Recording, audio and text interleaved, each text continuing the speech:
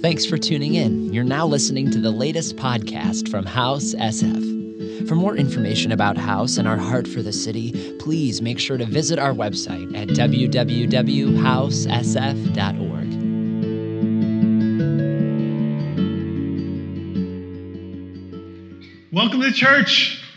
Welcome to a season of miracles, what we've been talking about in December. I think before we even get started, let's go ahead and pray together. How's that sound? Let's bow our heads and close our eyes. Father, we're so grateful that you're here, and we get to come together as one and worship you. So, Father, we ask that you'd speak to us so clearly this morning. God, I ask that you'd give us fresh eyes, like Morgan said.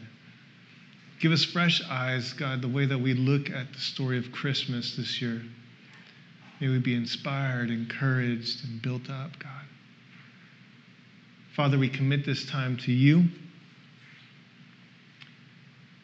And I ask that you'd soften our hearts, God.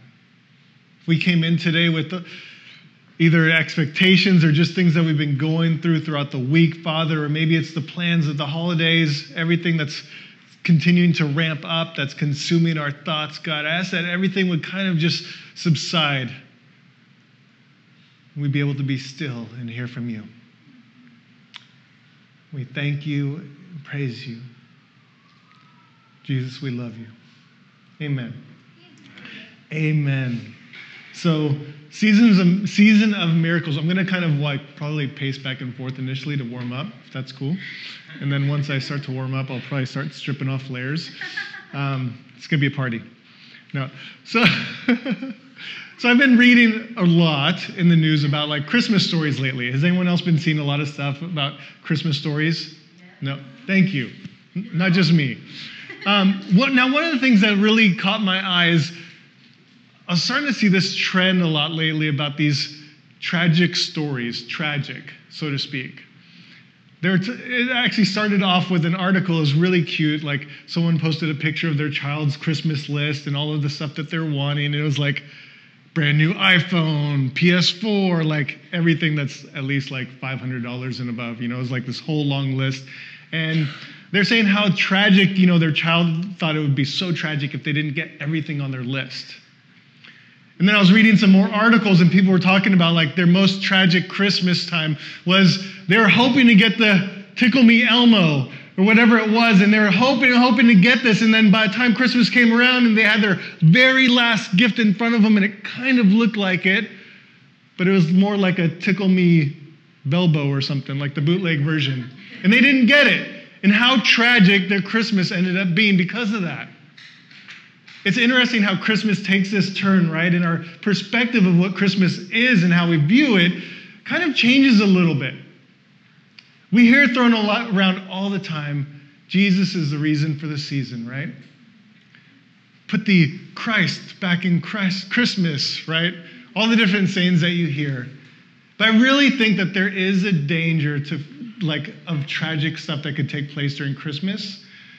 In fact, one of the greatest tragedies I think we face in today's day and age is growing far too familiar with the Christmas story. It's not getting a gift. It's not receiving our favorite gift. It's actually growing too familiar with that story in the Gospels that we've sang about, right? That we've seen all the pictures about, that we've talked about, that we've read about for years and years and years. That every November that we come around and we walk into a store even, we'll hear Christmas jingles going or someone singing about maybe even Jesus, the coming Messiah. And we get so familiar, it starts to just kind of become white noise to us. And the Christmas story just becomes, well, it's the tail end of the year. And, we have Halloween, Thanksgiving, and then Christmas. And we see everyone from family, we have parties, we have gifts that we give away, and then it's the new year. But there's so much more to the story, right? There's so much more in the story. There's the details. Every little detail in that Christmas story. The timing of everything, right? Think about all the prophecies that were fulfilled throughout the Christmas story. There's so many other items of this story, the meaning of the Christmas story. is so far greater. And we brush it off and we're like, oh yeah, it's Jesus' birthday. As if that's not a big deal, right? But what's more important is not just Jesus' birthday, it's the fact that Jesus came for us. Came to earth, amen? Last week we spoke about the Christmas story in the book of Matthew. This week we're going to look at the book of Luke. And actually I want to focus in on right after Jesus' birth. And in fact, it's in verse 8 where it's almost kind of confusing if you think about it. It begins with, there were shepherds. Those 3 words. There were shepherds. If we know that Scripture is so intentional about what it states, what is it with the 3 shepherds? Even more so, I want you to think about this morning, why was it shepherds that God himself chose to announce his coming to? Why wasn't shepherds out of everybody? Scripture tells us, it literally says, and then there was those shepherds. The way I'd like to think about it is, it actually all started with this encounter. Because doesn't it kind of work out that way with God? It all starts with an encounter with us. Think about the first time you came face to face with the living God, and you experienced and you encountered Jesus, how your world shifted, how things changed in your heart, how your perspective changed. It all starts with an encounter. Now back to these shepherd guys. God could have chosen any method possible to proclaim the coming of the Messiah, right? In fact, it almost would have made more sense if God himself would have gone to the temple and announced it to a high priest. Because this is the way that God spoke to people throughout biblical times, right? He always chose to do it throughout a chain of command. It was out throughout a hierarchy. That's always how God spoke. See, adopting this approach of communication would appease even the most voracious, would call it, scholar at the time. They would look at it and say, like, that actually makes sense for God to communicate through a priest, because that's how he did things. But instead, he chose relationship over religion. Interesting. He did it as early as the coming of Jesus. He chose relationship over religion. Very interesting.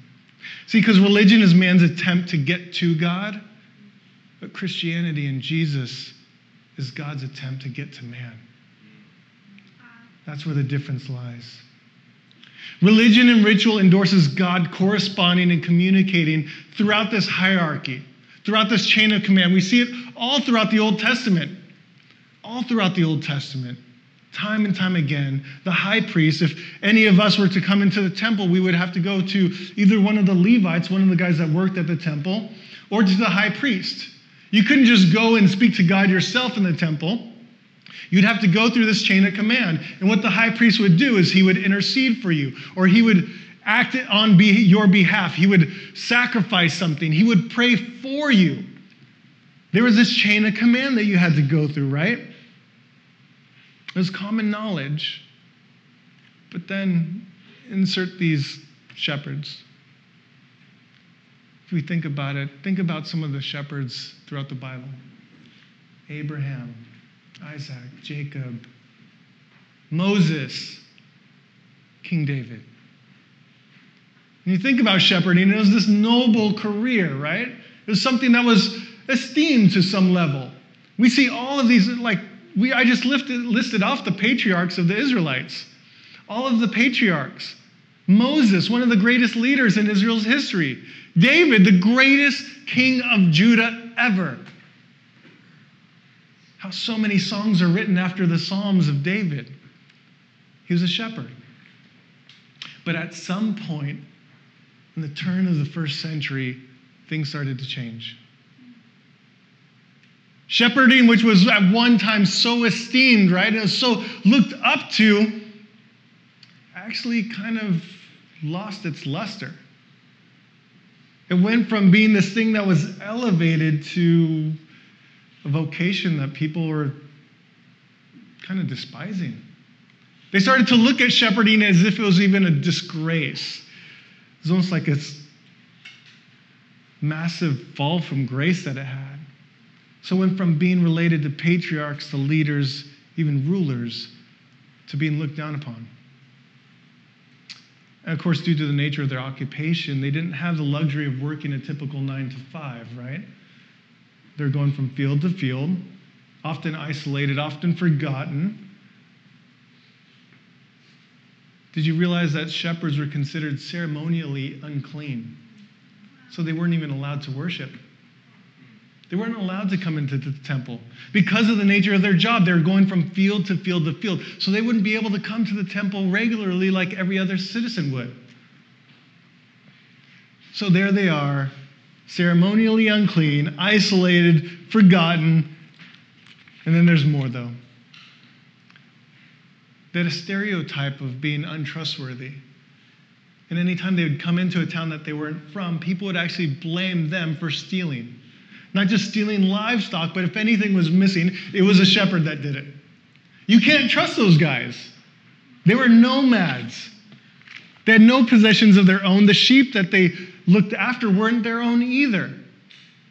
So why the shepherds? And you could understand from them being a nomad and going from place to place to place, it would feed into this narrative that, okay, if someone was going to steal something, no one in our town would do it. Maybe one of these shepherd guys would have done it, right? But it's wild because historians even make mention that as a result of this stigma, shepherds were not allowed to give testimonies in a court of law or in a judicial system. You guys, they were not allowed to give testimony, even if they were eyewitness to something. They were looked at as so untrustworthy that they were not even allowed to be in the court of law. So if they would have witnessed, imagine something being stolen or someone being hurt, and they were the one witness, people would have got away with it. Because you can't trust a shepherd. It's crazy because if you think about it, like when I think about shepherds, I always tend to think about, David and Moses and all of these guys. And how shepherding didn't seem too bad of an occupation with them. Like I know it was like probably monotonous and kind of they would go through the day and nothing too exciting, but there wasn't anything too bad because these men were great men and this is what they did. But it completely changed. In the Talmud even, the Talmud is a collection of rabbinical writings and insights. It's pretty crazy. It's very thorough. It includes the Torah, which is the first 5 books of the Bible. Not only that, it includes the 613 laws as well. But the Talmud, there's a saying in there. There's actually a phrase that the rabbis refer to. And it actually says this: no help is to be given to the heathens or to the shepherds. The rabbis even said this. This is in the Talmud. This is crazy. This is in teaching. No help is to be given to these people. Talk about social outcasts, right? These people are not just social outcasts. They're no one wanted them to be around. So with all of this, now that we have a little bit of context for you, I want you to take this into consideration. Why would it be that God would deem these people fit to announce the coming of the Messiah to? Because oddly enough, Scripture doesn't tell us that if you looked outside of Bethlehem, there were philosophers and scholars, right, sitting about and documenting about their revelations, and an angel of the Lord appeared to them. It doesn't say that. It doesn't say right outside of Bethlehem that at the temple the Levites were working away and being faithful in the church, and the Levites who were ceremonially clean, and they were holy because they served in the church and they were faithful, that God appeared to them and announced the Messiah had come. In fact, Scripture actually outlines in detail the exact opposite. It doesn't say any of that. It was this gang of lowly shepherds in the fields who the angel appeared to first proclaim the birth of the Messiah. Luke chapter 2, verses 8 through 14, we're going to read together. Scripture says, "And there were shepherds living out in the fields nearby, keeping watch over their flocks at night. An angel of the Lord appeared to them, and the glory of the Lord shone around them. They were terrified. But the angel said to them, "Do not be afraid. I bring you good news of great joy that will be for all the people. Today in the town of David, a Savior has been born to you. He is Christ the Lord. This will be a sign to you. You will find a baby wrapped in clothes and lying in a manger." I think about these guys, and I love to picture biblical stories like this. These shepherds sitting out there waiting. Talk about an emotional roller coaster that they were just on, those 6 verses. But think about it for a moment. The way I picture it is like they're probably all hanging out, like all the shepherds maybe came together at night. It's probably freezing, not much else to do at night. Shepherding in the evening probably wasn't the most exciting thing either, right? Of course, they would have to fend off maybe a lion at times or some, a fox or coyote, whatever it may be. That was the extent of the excitement. More nights than not, it was probably just another sheep going astray and them trying to figure out, is it really worth me going to chase that guy? Really cold and tired. And he always does that, so I'll just let him run off. And the guy that owns these sheep won't even know the difference. Come on. It's just one. So here they are, sitting. Nothing. Stars out. Quiet. Chatting it up. How was your day today? Yeah, same. Sheep, right? Yeah. How about you? Yeah, sheep. But then this angel appears. Now what's interesting is when we read this, we read it like this was a normal occurring event, right? And then the angel appeared. Oh, because this happened all the time. Because this happens all the time now, right? It still happens, but do you hear about it a whole lot? Probably not. Probably didn't hear about it a whole lot then either. So this wasn't something that was just like, oh yeah, another angel. See these all the time when we're out here in the fields, right? No, they would have heard stories about these angels. They would have heard stories and read about these encounters with God and the angel of the Lord. And the stories are pretty heavy. And there's these rumors like, can you even live if you're in the presence of an angel? Or what if it is God incarnate himself? You'll die. So imagine the fear building up inside of these guys. If I could label their emotions, right, it would be something like this. It would be shock, fear, total confusion, fear, joy, and then confusion. Because what the heck just happened, right? Literally, think about it. And the angel specifically told them not to be afraid. So obviously this angel, when he appeared to them, he saw how frightened they were. Like I said, it wasn't something that they're just so casual and they're looking over, another angel, whatever, man, I'm watching the sheep over here. They were freaked out. They're probably wondering if they're even going to live through this, right? And then he begins to share this amazing news with them. But Scripture says, suddenly. Everybody say suddenly. Suddenly tells me they probably weren't prepared for what took place next, right? Yeah. So suddenly a host of angels appeared. It wasn't like they're warming up, or they're warned, or they were given a heads up. It's not like they were able to go on YouTube and watch a video on what exactly do you do in an angelic encounter? Or when does this take place, right? They didn't know what to expect. There wasn't like a 5-step program or a 10-step program or anything. Suddenly, let's be real, bad enough or scary enough, one angel. Then all of a sudden, a host of angels. For some of you, like a host, okay, what does that mean? Some translations go on to say it's a great company. Some will say a multitude. A host, not even hundreds. If you read, most historians and scholars, theologians will say it's thousands of angels. What? Right? Think about that for a moment. One is crazy enough. Like I'm sitting out in the quiet, like I'm usually just awake and I'll fall asleep to the sheep and the smell, right? But then one angel shows up, scares the daylights out of you, and then all of a sudden, suddenly, then like all these other angels are everywhere, all over the place. But they aren't just sitting there staring at the guys, right?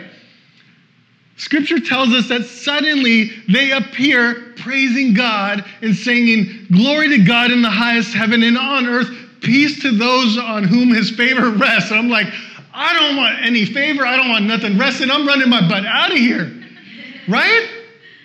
These angels are everywhere, you guys. Picture this. Angel appears. They probably think they're going to die.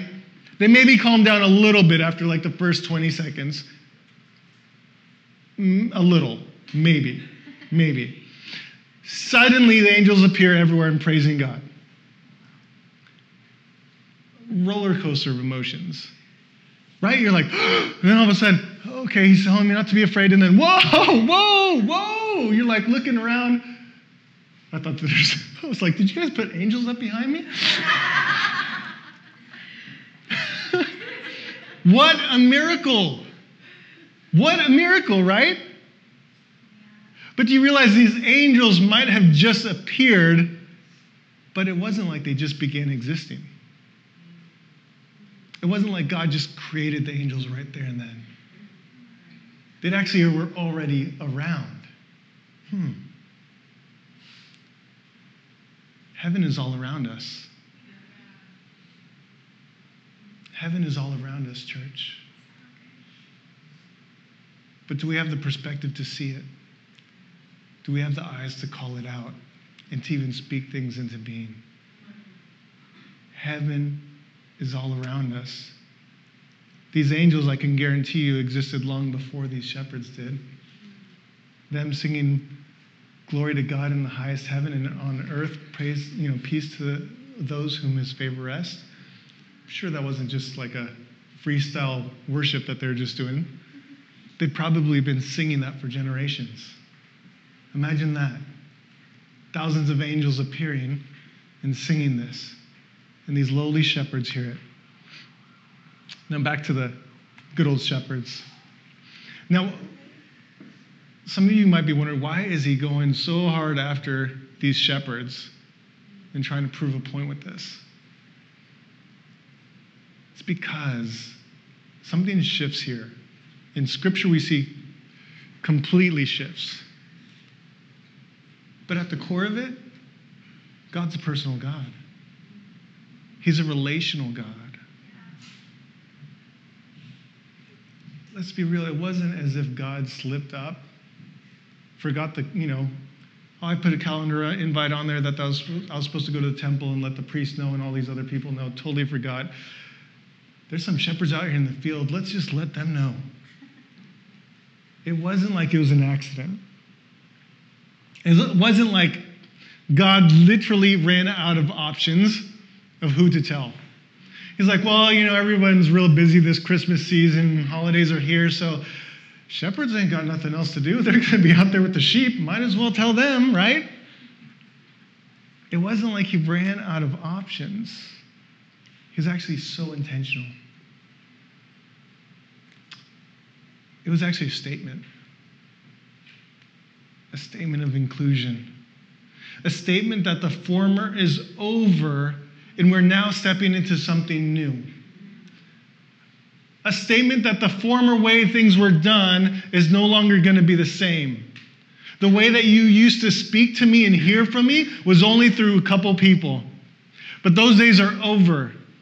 I'm here to speak to you directly. And I'm here and I'm going to hear you directly. The Messiah had come and had come for you. Yes, even you, shepherd. He came for you as well. Verse 10, the angel says, I bring you good news that will cause great joy for all the what? All the people. All the people. All people. That's a season of miracles. That's the gospel. That's the gospel. It's for all people. He says joy for all.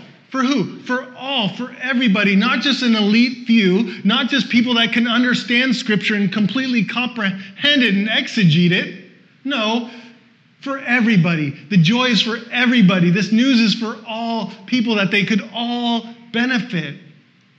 No longer just the elite in society or in religion, right? God chose to make a magnificent statement by announcing to the least of society that he had come for all. And he chose the bottom of the barrel.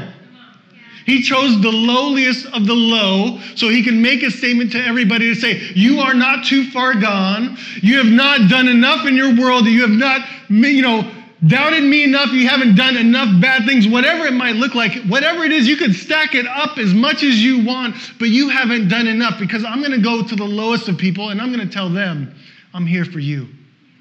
I'm here for everyone. Amen? So to the forgotten, to the ceremonially unclean, to the untrustworthy, he trusted his pronouncement to all creation with them. Wow. How beautiful is that? Yeah. Luke chapter 2, verses 15 through 20. When the angels had left them and gone into heaven, the shepherds said to one another, let's go to Bethlehem and see this thing that has happened, which the Lord has told us about. So they hurried off and found Mary and Joseph and the baby who was lying in the manger. When they had seen him, they spread the word. They had spread the word. They had spread the word concerning what? They had spread the word. You all catch that, right? Okay. Concerning what had been told them about this child. And all who heard it were amazed at what the shepherds said to them. But Mary treasured up all these things and pondered them in her heart. The shepherds returned, glorifying and praising God for all the things they had heard and seen, which were just as they had been told. Crazy encounter, thousands of angels. What a night. But then they left. They went to find this baby. They allowed the gospel to interrupt them. In a season, church, where our lives are so full with buying presents, doing things for people, doing everything, amazing things. It's Christmas time. Would you allow the gospel to interrupt you this season? See, their agendas and their plans had been set aside. Verse 16 says, so they hurried off. Now, is anybody else wondering what I'm wondering? Who's going to watch the sheep? I know, right? Pastor, and I'm wondering that. Legitimately, who's going to, where are y'all going? Who's going to watch the sheep? Or better yet, what about the dude that's been shepherding for 20, 30 years, that older guy that everyone knew that sat in the back and he's kind of off to the side, always bitter, because he's like always kicking rocks around. Man, I got into this because David. I wanted to be like David, and that's why I started this whole shepherding thing. And he quit the week before this happened. Talk about FOMO. Imagine that. He's here, he's like, wait, I've been doing this 20, 30 years, and I'm done getting treated like dirt. I got into this because the king of Israel was a shepherd. I thought I could see my growth track going. And I thought shepherding was down there, and then I was going to work my way up through the ranks, right? Nothing happened, so I'm done with this. Imagine that guy. The week before, he quits. And then all of a sudden, all his homies come up to him and tell him, you would not believe what happened. And he was like, no! Liars, liars. And then he sees the baby. He's like, no, that same field? I was always in that field. Imagine that guy. But they hurried off. They left. They left everything. They left their livelihood. Easy to read, not so easy for it to really resonate inside of us. They left their livelihood. They left all things. What little reputation they may have had, their income, whatever possessions they may or may not have, they left all things. Because this news or this miracle have you. was far too good not to share. And this miracle was not just for them. It was for everyone. So this message of hope, this message of Christmas, church, is not just for us. It's a message for us to share. It's a message for a hurting world that may not even realize it needs it. It's a message for a world that's longing for recognition and to be known, to experience true love. A message for others where it's a message that there's more to life, that we can actually live a life of miracles, a life with Emmanuel, God with us. It's a message that we all need to hear. We all need to share. This, what so many of us would refer to as their testimony. It was their story. And there's nothing more powerful than a story, especially when it's told by someone that's lived it or experienced it firsthand. Story. Our stories of how we've encountered Jesus and how God met us exactly where we were at. How that love has changed us. How that love has given us hope, has given us fresh perspective, has given us purpose. Those stories. For these shepherds, their stories were completely altered. And not just theirs altered, but their story that they shared altered countless lives. Imagine all the eternities that were, changed because of these shepherds' stories.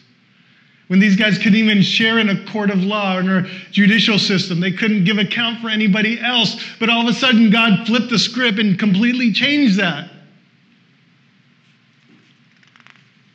Because it was all from an encounter. All from an encounter. I think it's safe to say even that these shepherds, these lowly shepherds, were our first evangelists of the gospel.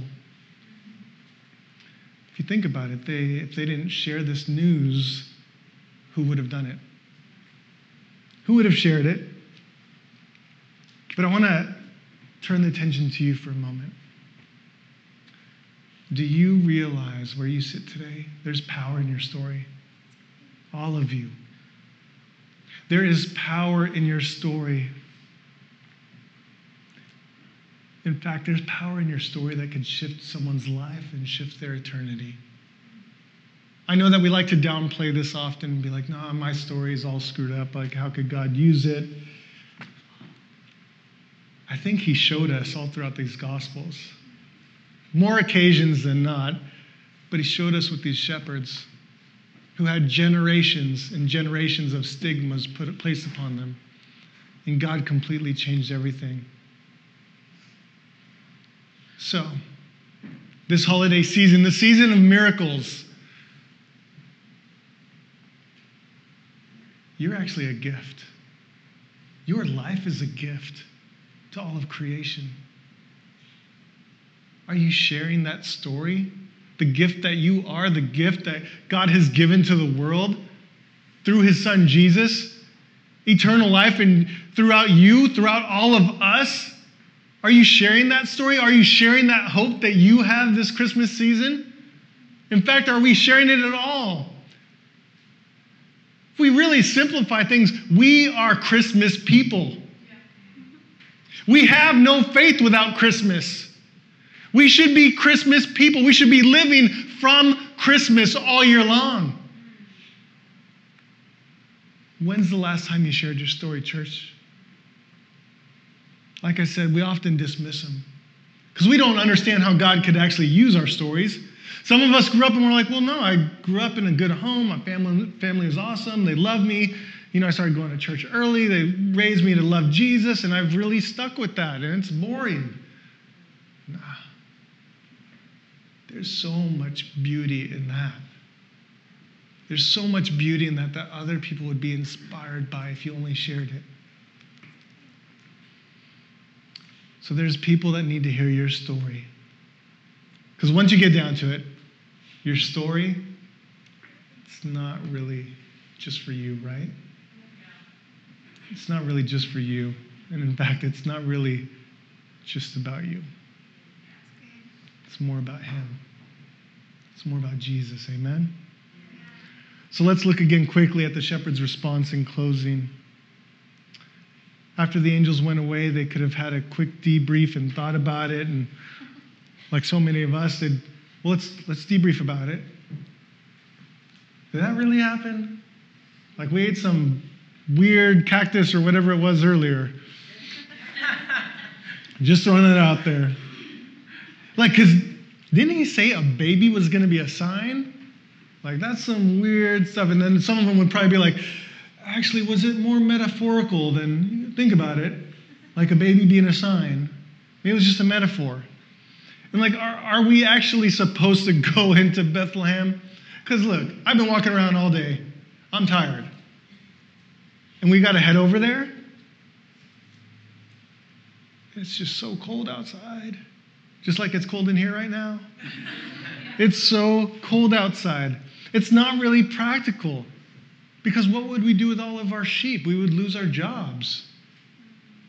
Get it, right? Excuses. My bad. Reasoning. Justification.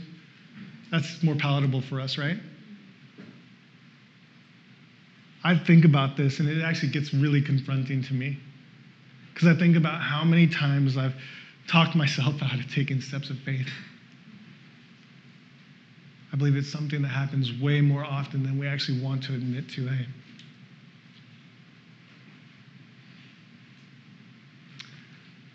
They could have done that as well, these shepherds. They could have written it off, rejected the whole entire encounter. It's gone on with life. For some of us, it may not be a job that's in the way. It may be something else. But doesn't it all kind of start to sound familiar? At least in some way, shape, or form? God, that's a really big ask. And it's not really what I signed up for because it's really starting to take up a whole lot of my time. I have my stuff I want to achieve. That's for you. So you couldn't possibly be asking me to walk away from something, right? It just wouldn't make sense, God. How will it look to everybody? What will they think about me? Better yet, what will they say about me behind my back? But what did they do? The shepherds hurried off, and they went. They still went. I'm going to ask the worship team to come on up. Now, what I love about what Scripture says is that the shepherds, Scripture tells us actually, let's go. They said, let's go to Bethlehem and see this thing that has happened. They did not say, let's go find out if this thing even took place. There's a shift in perspective there. You see that? There's a shift in heart stance. It's a response of faith and expectancy. They encountered God and they were going to move in faith and be obedient. Because hearing about Jesus and in fact even singing about him like we did so far today, that's one thing, right? But coming face to face with him, experiencing him and his love and his grace for yourself, that's a game changer. That changes everything. In fact, when you come face to face with the living God, you cannot help but be changed. There is no way that you will walk away the same if you come face to face with Jesus. Amen? And I think for some of us, maybe we've been a Christian for a while. What I'm praying for you this Christmas time is for a fresh encounter with the living God. You may say, oh, I know him. Well, guess what? You might know a facet of him, but you could know so much more of him. And he wants you to know so much more of him. So maybe some of us just need a fresh encounter going into this Christmas season to realize that we are part of this story. Because all it takes, right, is one encounter. All throughout Scripture, all it took is one encounter for the blind man, for the lame man, right? All it took was one encounter with Jesus. I'm the same type. I was broken. All it took was one encounter for me to see, actually, I'm not who society says I am. I'm not who my past says I am. I'm something so much greater. I actually have purpose in my life that's far greater than I could even write up goals for.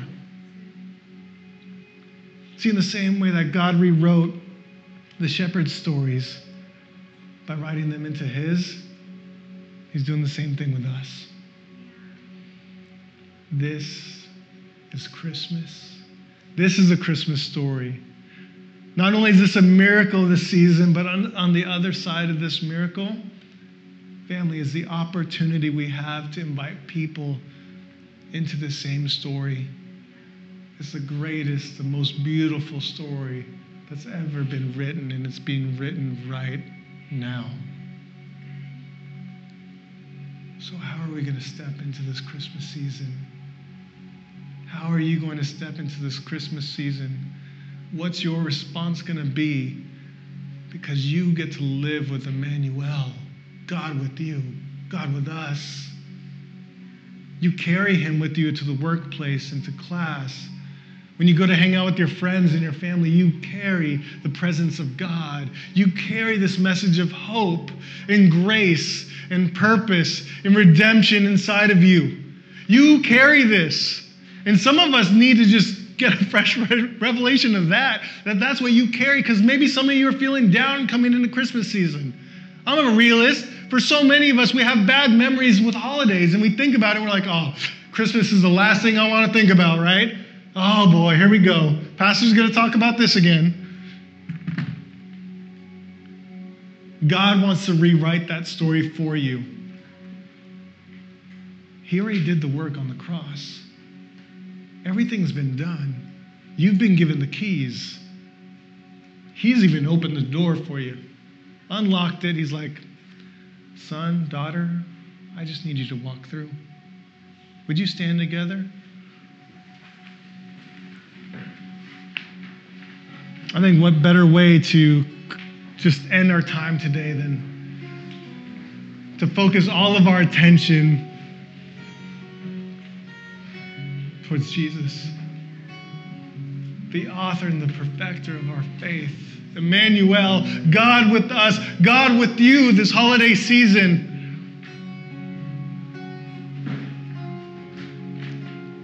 Father, what I ask for in this very moment for so many of us is for a fresh encounter with you. Because sometimes what others need is they don't need theology and they don't need a good story. What they need is just to see what an encounter looks like. When Moses came down from the mountain, all the Israelites saw the glory of God upon him. And imagine how many people that impacted. Do you realize that by you sitting in God's presence, that you could do the same? You could carry this into public. You could carry this into your own families, into your own household.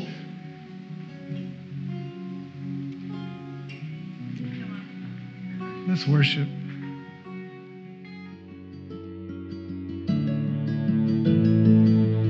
Thanks again for listening to the House SF podcast. We pray that you're encouraged today by this message. If you'd like to partner with and support our ministry, please visit us at www.housesf.org.